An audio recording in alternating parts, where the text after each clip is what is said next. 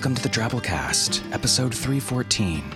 The Drabblecast is a weekly audio fiction magazine that brings strange stories by strange authors to strange listeners, such as yourself. I'm your host, Norm Sherman. This week we continue with part 2 of Desmond Warzel's The Blue Celeb, narrated by Patrick Brazil. Seeing as how this is a continuation of last week's story, let's get right into it, shall we? Last week, Vietnam War buddies / Harlem barbershop owners Bill and Joe noticed a strange blue Chevrolet Celebrity parked seemingly indefinitely out front of their shop. The Chevy Celebrity was discontinued in the late 80s, and if you've never seen one, they were maybe the most no-frills, unimposing, regular-ass-looking cars you'll ever come across. Except there's one strange thing about this car, aside from the fact that the plates and registration seem to be up to date while the vehicle identification number is non-existent. Eerie and unfortunate things seem to happen to anyone foolish enough to mess with the car. Bill and Joe are at their wits' end, hoping to have the car towed and taking turns keeping watch out until then to make sure no one else unwittingly seals their fate by interacting with the car. Without further ado, we bring you the conclusion to The Blue Celeb by Desmond Warzel.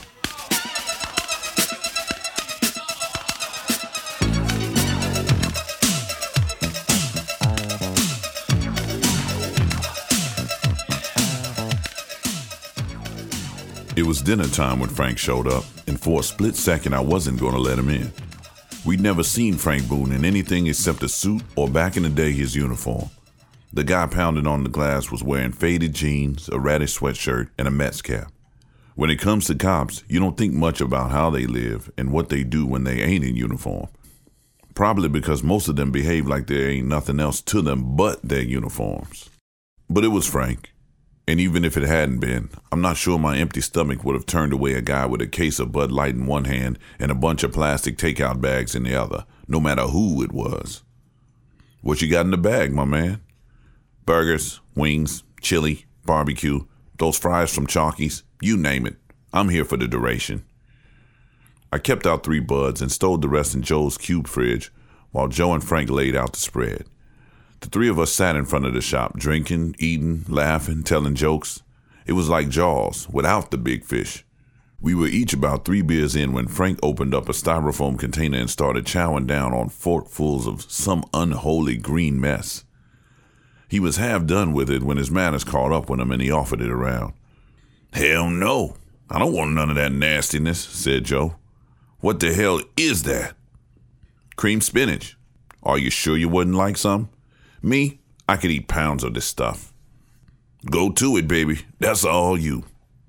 "This is real soul food, Joe. You should try it. Your people practically invented this stuff." "My people? The Negroes?" "No, your people, the barbers." And then Frank was up and out the door, badge in one hand, flashlight in the other. Where'd he been hiding them? "Son, you better leave that car alone. Get on home to your mother. Don't you know there's school tomorrow?" The teenage shadow took off running. The dark swallowed him up right away. There ain't been but 1 or 2 working streetlights on this block for years. Frank came back in. "I didn't even see that kid," said Joe. "You, Bill?" I hadn't seen him either. "It's a damn good thing you were here, Frank. We gotta shape up, but quick." I had to ask. "Frank, he didn't get in that car, did he?" "No, I stopped him before he opened the door." "Good going. You said no one was to open the door, so no one will be opening it." "Thanks, Frank. Now that I've demonstrated my commitment to this project, may I know exactly what it is I've just accomplished." "If I'm right, you just saved that boy's life." I told Frank about the 2 would-be burglars and the skinny white junkie, and how they all sat in the Celebrity and then died shortly after, just like Big Time had done. He didn't say anything while I was telling the story. He just sat there polishing off that cream spinach of his. When I finished, he looked over at Joe.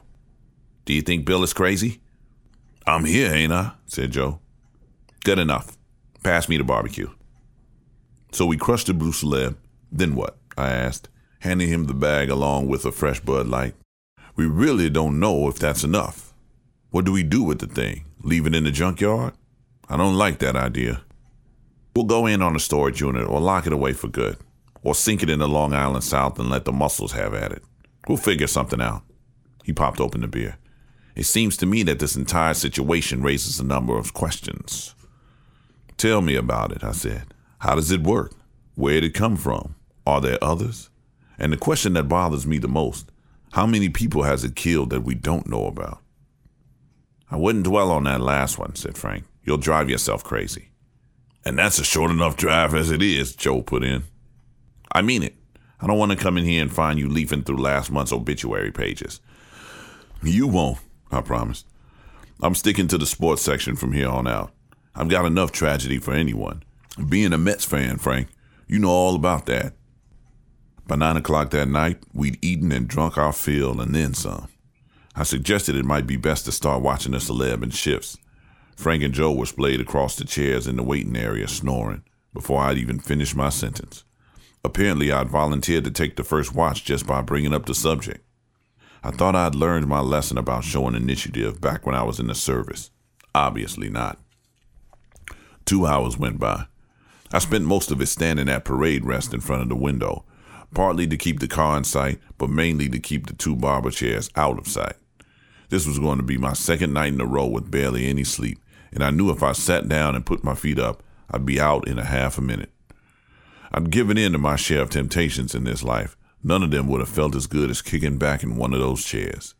But my will was strong, and soon enough, it was 11 o'clock. Call midnight the witching hour if you want.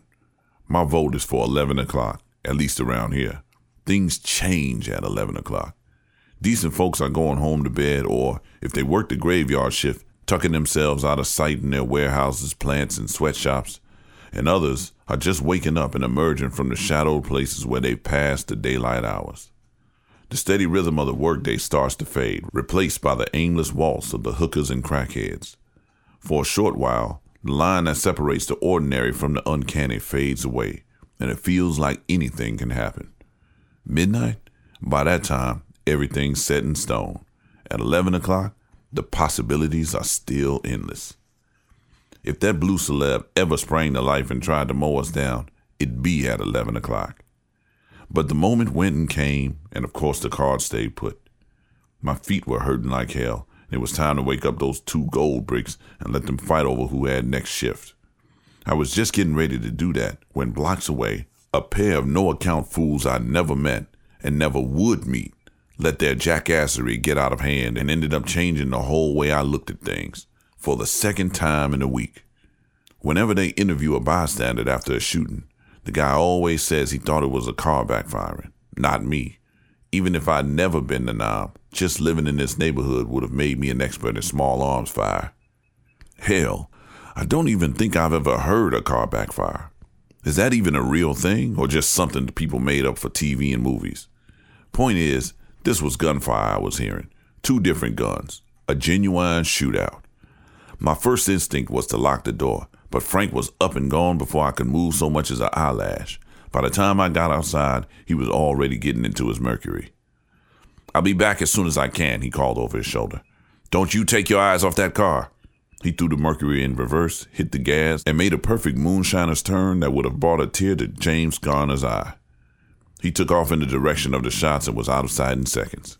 Joe came out of the shop, yawning and stretching, a fresh bud in his hand. What was that all about? You didn't hear those gunshots? It takes more than that to wake me up. You must have forgot where you live. Gunshots are like heartbeats. I only notice them when they stop. Speaking of which, I don't hear them now. The streets were quiet except for sirens off in the distance. I never saw the cops respond to the shooting so fast. I suppose it was because Frank, the assistant chief, called it in personally. Nothing against Frank, but I can't help thinking that shouldn't have made a difference. Good, said Joe. Maybe they nailed each other, whoever they are. 2 thugs for the price of 1. Nice and neat. Yeah, maybe. In my experience, bullets don't concern themselves with neatness. They just go wherever you point them.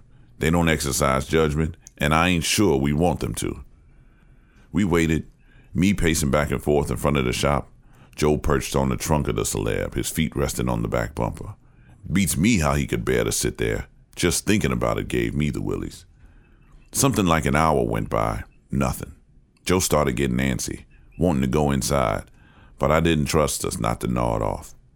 He held out 10 minutes more, Then he climbed down off the car, clutching the small of his back. "I gotta go for a walk," he said, twisting at the waist violently enough to make me cringe. "Or I won't be able to stand up tomorrow." He started off down the sidewalk in the same direction Frank had taken off in. "Hey, you might want to go the other way. That's where those shots came from." "Then that's where the cops are, which is exactly where I want to be this time of night." Joe disappeared around the corner, and it was just me and the celeb. There was a hellacious quiet over everything. The creatures of the night had temporarily retreated to their lairs. The sirens had scattered them like the kitchen light scatters roaches. Probably the streets were empty for blocks around. It was almost more than I could take. The only souvenir I brought back from Vietnam, apart from a handful of medals and my new best friend Joe, was a mild case of tinnitus, the fancy term for ringing in the ears. Mine don't really ring. It's a continuous high-pitched tone, like having a smoke alarm going off in my head all the time. Mostly I don't notice it, except when someone brings the subject up in conversation, then it's all I can think about. The stillness smothering that street was perfect. For the first time in my life, there was nothing to compete with my tinnitus. It was terrible and oppressive, like an air raid siren coming from everywhere at once, and it nearly drove me to my knees. I didn't know which possibility was scarier, that I was suddenly going crazy, or that the tinnitus really was this loud all the time and I just never noticed.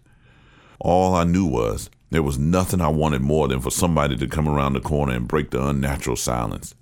I'd have preferred Joe or Frank, but I'd even have settled for a bum ranting about the government or a screaming match between two hookers over a territorial dispute. After about an eternity and a half, I got my wish. Off in the distance, a pair of headlights came into view. It was Frank Boone's Mercury, hauling ass back up the street.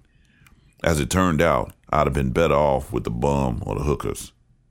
Something seemed off from Jump Street. The way Frank bolts into action is a crisis. It'd be easy to think the guy's a bundle of nerves. Wrong. Frank is smooth and cool under pressure. That's why the NYPD keeps kicking him further and further upstairs. There's nobody better at handling 100 problems at once. Just now, Frank's car was not being driven in a smooth and cool manner. The way the headlights were juking back and forth, it looked like he'd come down with the shakes. The Mercury swerving got wilder and wilder with half a block to go. The car jumped the curb altogether and screeched to a halt behind the celeb, 2 wheels on the sidewalk, 2 in the street. I couldn't see inside. All I could see was the headlights, slanted off kilter thanks to Frank's parking job. The car reminded me of a spaniel cocking its head. It looked as confused as I felt. The door swung over and the driver stepped out. It wasn't Frank. It was Joe, wild-eyed and breathing hard. "Joe, that's Frank's car," I said helpfully. Joe fumbled with the Mercury's back door. The way he was scowling and clenching his jaw, I thought maybe he was having a stroke. "Joe, what are you doing with Frank's car?" He finally got the back door open and scooped a loose bundle off the seat. "Joe, did Frank say you could take his car?" By the time I got the question out, he was already by me, headed for the Blue Celeb. He flung the door open, tossed it in the bundle, and slammed it shut again. He turned and looked at me, and when our eyes met, it was like somebody cut his strings. He sagged against the Blue Celeb, hands on knees, catching his wind. "What was that? Why'd you put that in there?" He didn't say anything. I went over and held my face as close to the celeb's window as I could without touching it. It was a kid, a girl, a little girl, maybe 10 years old. I could barely make out her little brown face in the celeb's shadowy interior, but the beads at the ends of her braids encircled her head like a faint white halo. Joe's voice came from behind me real quiet. "I got my wish," he said. "2 jackasses got into a fight. I don't know what about. Don't matter. It's always the same stupid crap. They started shooting and took each other out. I'd have called it a happy ending, you know. But she got in the way of a stray round." "She ain't getting away of nothing. She was across the street and up the block, sitting on the front stoop drinking a Coke." "Why is she here, Joe?" "A Coke. A little treat, just to stretch out the last few minutes of summer a bit longer." "What do you think you're trying to do, Joe?" "You didn't know this state had a death penalty for staying up past your bedtime, did you?" "Me neither." "Joe." "We seen a lot, you and me. We crack jokes about death. We got a lot of opinions about who deserves it and who doesn't. Well, this ain't an opinion. She didn't deserve it. Factually. Objectively." "Joe, there must have been a dozen cops down there. Plus, Frank himself is going to know where you went. You want to go to prison at your age? Don't matter if this works. It ain't going to, Joe. What makes you think that car works both ways? Why shouldn't it work both ways? Tell me why one way makes any less sense than the other. It doesn't, but you're trying to cram reason in where it doesn't fit. The sirens started up again. This time they were growing louder. Get out of sight, Joe. He hustled into the shop and locked himself in the bathroom. The first cruiser that pulled up had Frank Boone riding shotgun. Less than a minute later, the sidewalk was swarming with cops. I wondered how Frank would want to play this. Did his sense of duty outrank our friendship? I figured it was about 50-50. He put her in there, I said, pointing at the celeb. Damnedest thing I ever seen.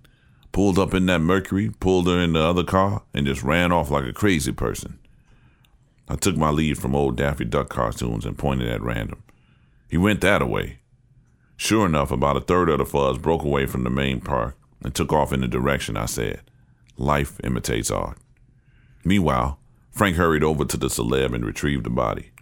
He handed her off to a pair of uniforms, and they hustled her into a black and white and sped away to whatever godforsaken place it is that you take dead little girls to in this city. After that, Frank guarded the celeb, real casual, just to make sure nobody got in, while I gave my statement about a crazy pervert who'd driven up, discarded a corpse, and scrammed. I made up all the details on the spot, even gave Joe a limp and 6 extra inches in height. It was a marvelous piece of fiction. I got a future in literature if the school ever starts teaching people to read again. And Frank never batted an eyelash. Just let me carry on. Frank's a natural leader of men.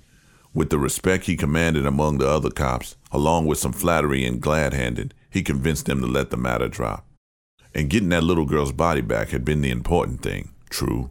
And that, lacking witnesses, they probably wouldn't find the guy, also true, but only because the real thief was hiding 20 feet away.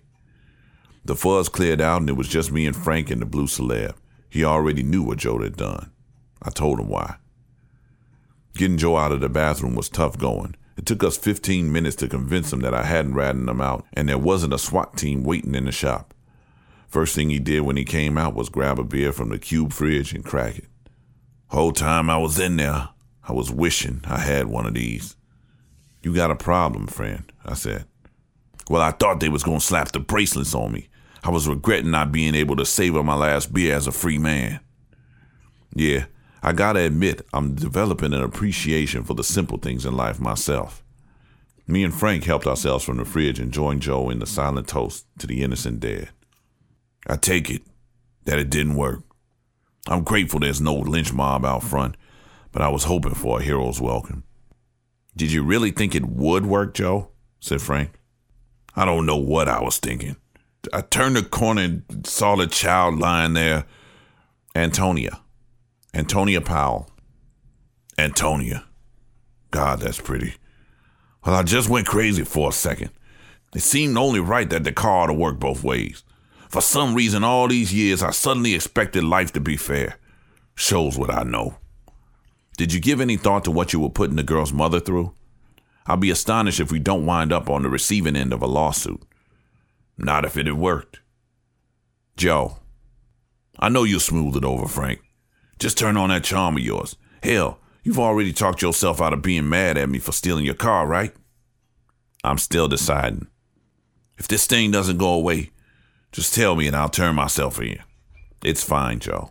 I ain't kidding. Who do I care? I could use some time away from the world. And from my old lady, too. He took a swig. Either way, thanks, Frank. You're a good egg. Frank clapped a hand on each of our shoulders and herded us toward the front of the shop. I think that was the most affection I've ever seen him show. The only time men of our generation will hug another dude is if he's dying in our arms. I'll take a friendly tap instead any day. We still have some unfinished business, gentlemen. Shouldn't be a problem, I said. I don't think I'll be able to sleep for the rest of the night. Man, I wish it would have worked, said Joe. What's the point of being one of the good guys if you can't get a win once in a while? Nobody had an answer for him. We retired to the sidewalk to finish our vigil. The street was quiet and empty. Even though we didn't talk, it wasn't like the overbearing quiet I'd felt before. That was gone. Just having other human beings nearby, living and breathing, was enough to drive it off. After about an hour, an SUV pulled up. Old sucker, too. A Plymouth Trail Duster. They didn't even call them SUVs back then. I swear, it had 300,000 miles on it if it had a yard. And the engine idled rougher than an army bedsheet. The passenger door opened up and a lady got out. Nice-looking lady, but for the tears running down her face and her hair sticking out every which way. She made straight for Frank. She was blubbering so much, though, I couldn't make out what she was saying. "Oh, hell," said Joe. He whispered it, but it must have came out louder than he meant it to, because the lady laid off Frank and whirled around on us instead. "You!" She came at us, pointing at Joe with one hand and violently wiping her tears away with the other. "You're the man who ran off with my baby." I wasn't sure who to watch. The woman? She didn't look to pose a real threat to Joe, but there's no knowing what a distraught mama is capable of. Frank Boone? He was a dear friend, but if he tried to arrest Joe just to please this gal, knowing what he knew, I might not be able to stop myself from getting in his way. The driver of the Trail Duster hadn't noticed him until now, but the SUV's dome light revealed a brother in his 30s wearing a blue work shirt and a haunted expression. I figured if he was going to make a move, he'd already done it, but you can never tell. Bottom line, I was paralyzed. Couldn't have made a decision to save my life. Good thing I didn't end up having to. The woman got real quiet. "You did something to my baby. What did you do?" Joe put his hands up, palms out. He stood his ground, though. I think he decided that if this lady needed to take out some of her grief on him, it was the least he could do. "Ma'am, you got it all wrong. It ain't like that. I can explain." There are probably other candidates, but I can nominate "I can explain" as the worst 3 words a person can find himself saying. Nothing good ever follows. The lady reached out and took hold of Joe by his shirt front. His expression would have broke your heart. Sadness for this young mother, and resignation to the slap across his face he was sure she was about to deliver. Instead, she pulled him toward her and threw her other arm around him and rested her head on his shoulder. Joe kept his hands up, raised them higher, in fact. The message was clear. Everybody sees that. She's touching me, right? No misunderstandings. The girl tilted her head up and looked at Joe in the eye. "She's okay. Antonia, my baby." Her eyes opened and she sat right up on the gurney. Joe just stood there, slack-jawed. Me too. Frank too. "She's fine. Nothing wrong at all. They can't figure it out. They're still examining her now, and it's because of something you did." "No," said Joe, suddenly hoarse. "I'm sure she was okay all along. She must have just passed out or something." His eyes got real wide, and he just kept shaking his head. No. He'd taken the risk of a lifetime trying to save that girl, and now that it had paid off, he was refusing ownership of it. Frankly, I didn't blame him one bit. "She didn't pass out," said the woman. "My baby was shot. The bullet went in and right back out. There were 2 wounds. I saw them. They ain't there anymore. There was blood. I saw it." She pointed to the cluster of dark spots on Joe's shirt. "And so did you." The woman threw her arms around Joe in full-blown hug. Good thing, too. I think her embrace was the only thing holding him upright. "They said this was where they found her. I had to try and look for you. To thank you." The waterworks had started up again, and she just let go of Joe to wipe her face. "How did you do that?" "You wouldn't believe me if I told you." "My grandma used to tell me stories from when she was a kid, before she moved up north. But some of them, they weren't really stories. Some of them she told different from the way she'd tell a regular fairy tale. That's because they were true. I know there are all kinds of strange things in this world, even if most people never got to witness them. And I know what I saw. So you have to accept my thanks for my baby's life. Because I need to know there's one person who doesn't think I'm crazy." "You're welcome, ma'am." "Thank you. Besides, you wouldn't call my grandma a liar, would you?" Joe forced the smile he figured was expected of him. "No, ma'am." She patted Joe on the cheek. Sure you don't want to tell me how you did it? You better off not knowing. Just go give her a hug for me, then forget this ever happened. Quick introductions were made. The woman was Angela. The dude in the trail duster was Antonio, her brother, and the little girl's namesake. It was at Antonio's request that we broke up the festivities. I gotta go to work. They wouldn't have given me no time off for a dead niece. They sure ain't giving me any time for a live one. There were hugs all around, and then the two of them drove off. I kind of hope I never see them again. Though we had some talking to do for sure, it was quite a little while before me and Joe and Frank could scare up a word between us. And when we finally did speak, we didn't say anything worth repeating. It was just a rerun of all the conversations I'd already heard about the celeb, with them and with myself. One difference, there was a little trace of desperation in our voices that hadn't been there before, as we tried to cobble together some point of view, some way of looking at the world, some philosophy to account for their thing. No dice. Joe hauled the little girl all the way up here because he thought it made sense for the celeb's power to work both ways.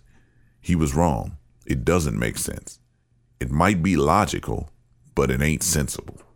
That card takes life. A car that takes life is evil. Evil makes sense. A car that gives life is good. Good makes sense. But this? Who or what would ever make such a thing? And to what purpose? But Bill, you might say, what about your scissors? You can cut with them, or you can run somebody through with them. Isn't that the same thing? Whatever, man. Thing is, I know where my scissors came from. And they don't bump people off on their own when I'm not around. At least, not that I'm aware of. After the week I've had, who the hell knows?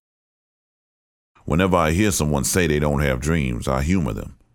But I don't really believe them. Of course they dream. They just don't remember. Probably they have some worse dreams than the rest of us, and their memory does them a kindness by keeping it under wraps. Can you imagine that?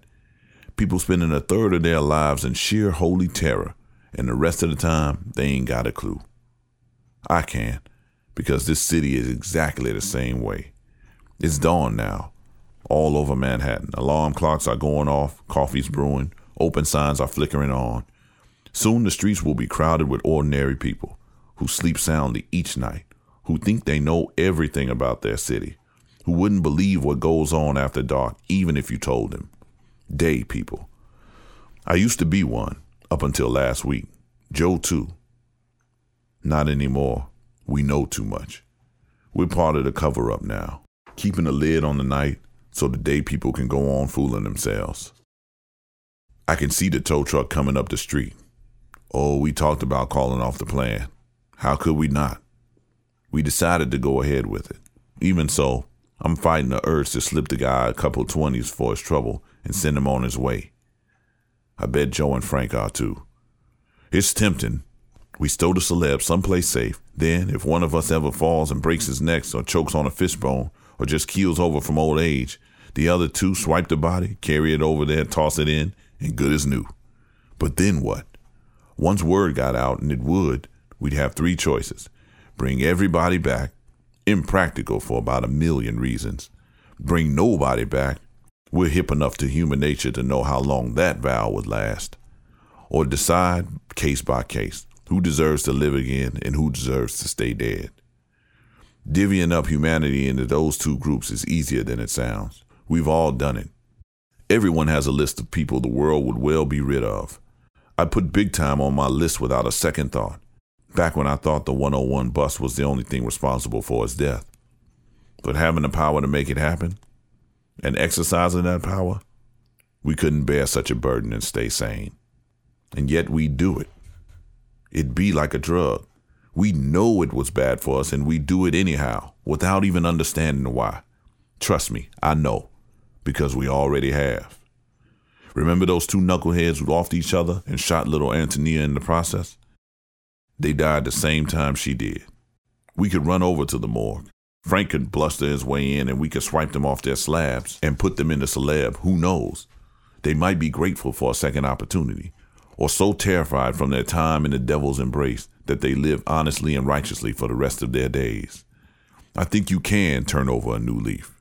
If people can't improve themselves, then what's the point of anyone striving for anything? But we didn't do that. They're dead, and they're going to stay dead. Chances are nothing would have changed that anyway, and this city is slightly better off now that they're gone. That was our decision. It was an unspoken one, but we made it, and it was unanimous. Heaven help us. The tow truck guys got the Blue Celeb all hooked up. We'll follow them to the city yard and watch them crush it with our own eyes. Then we'll figure out what to do with the remains. I don't know how long that'll take. Joe and I might not be back in time to open up the shop on schedule. When Miss Loretta comes by to give her regular sermon, she might find the place all locked up.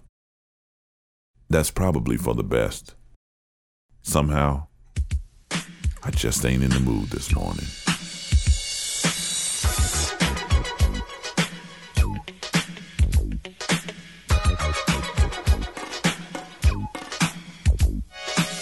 Broken glass everywhere. People pissing on the stage, you know they just don't care. I can't take the smell, can't take the noise. Got no money to move out, I guess I got no choice. Rats in the front room, roaches in the back. Junkies in the alley with the baseball bat. I tried to get away, but I couldn't get far, cause a man with a tow truck repossessed my car.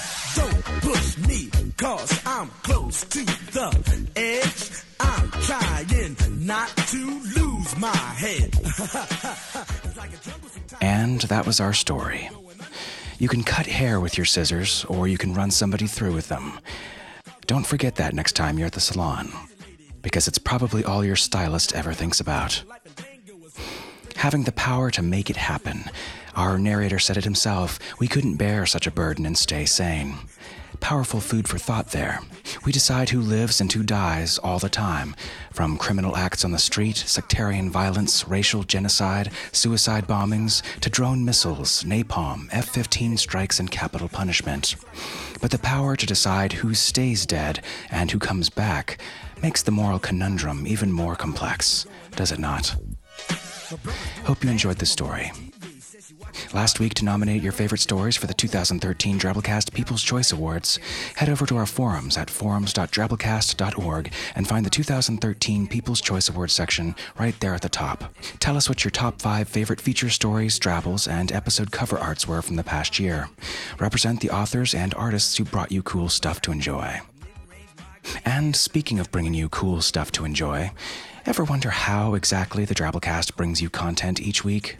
I mean, the ins and outs. Everything from selecting and prepping stories, casting, equipment, voiceover, sound editing, the whole production shebang. Maybe you're interested in working on a new media project yourself, or thinking about producing a story or audiobook. Well, you're in luck, my friends, because this week on Drabblecast B-Sides, we have part 1 of the Drabblecast audio production workshop up, jam-packed with info, special guests, and behind-the-scenes what-have-yous. A lot of work went into the workshop, and part 2 will be coming out shortly with even more Drabblecast creation goodness and audio production know-how. You won't want to miss it. Drabblecast B-Sides is, of course, our premium content feed, available for fans of the Drabblecast who subscribe at an automatic subscription level of $10 a month, or make a one-time donation of $120 or more. We rely exclusively on the support of you listeners out there to keep this show going each week, and it ain't cheap, friends. For example, the total cost of bringing you just the story, The Blue Celeb, was well over $500, not to mention all the time that myself and our staff volunteered in actually putting the whole thing together. We pay our authors a good rate at 3 cents a word for their stories, and we're one of the only markets I know that pays its narrators at all, much less professional rates. And we do it all for the love, hoping just to break even, because good stories are magical and make the world a better place. Drabblecast B-Sides is a podcast of bonus content that we produce. It doesn't feature throwaway stories not good enough for our main feed. In fact, some of our best stories go there, as well as interviews with professional authors, fun videos, and original music. And Drabblecast B-Sides isn't a pay-for-play model either. You aren't buying access to it, even though that's kind of what it appears like. We wanted a way to thank generous listeners who've committed to supporting the work we do by giving them something special. So if you like the Drabblecast and you aren't helping us out by donating yet, here's an extra incentive to do so. Anyone with a credit card, debit card, or PayPal account can help out. Go to drabblecast.org and click Donate to the Drabblecast on the right. We greatly appreciate it. All right, let's hit our last 100-character story winner for the month of February. First-time winner A.W. Gifford with this one. Want a good reason not to fly? How about the new TSA rules? They're insane, but at least the inspection gloves are ribbed. Now that's looking at the glass as half full. We publish the winners of our weekly 100-character story contest early on Twitter each week. Follow us there at the Drabblecast. Also, you can join our Facebook page. Always cool stuff going on over there. And you can do us a major solid by writing us a review on iTunes, blogging about us, or just telling your friends. At the top of our website, there's a link that says New to the Drabblecast, which explains what we are, what podcasts are, and even has a top 10 Drabblecast episode primer, sure to get them hooked. Spread the weird. Well, folks, that's all for this week. Remember, the Drabblecast is brought to you with a Creative Commons Attribution Non-Commercial No Derivatives license, which means don't change it, don't sell it, but feel free to share it all you like. Our program this week was brought to you by Managing Editor Nathan Lee, our Art Director, Bo Kyer, with additional help from Nikki Drayden, Tom Baker, David Carvin, and David Steffen. We'll see you next week, weirdos. Until then, this is Norm Sherman, reminding you, it might be logical, but it ain't sensible.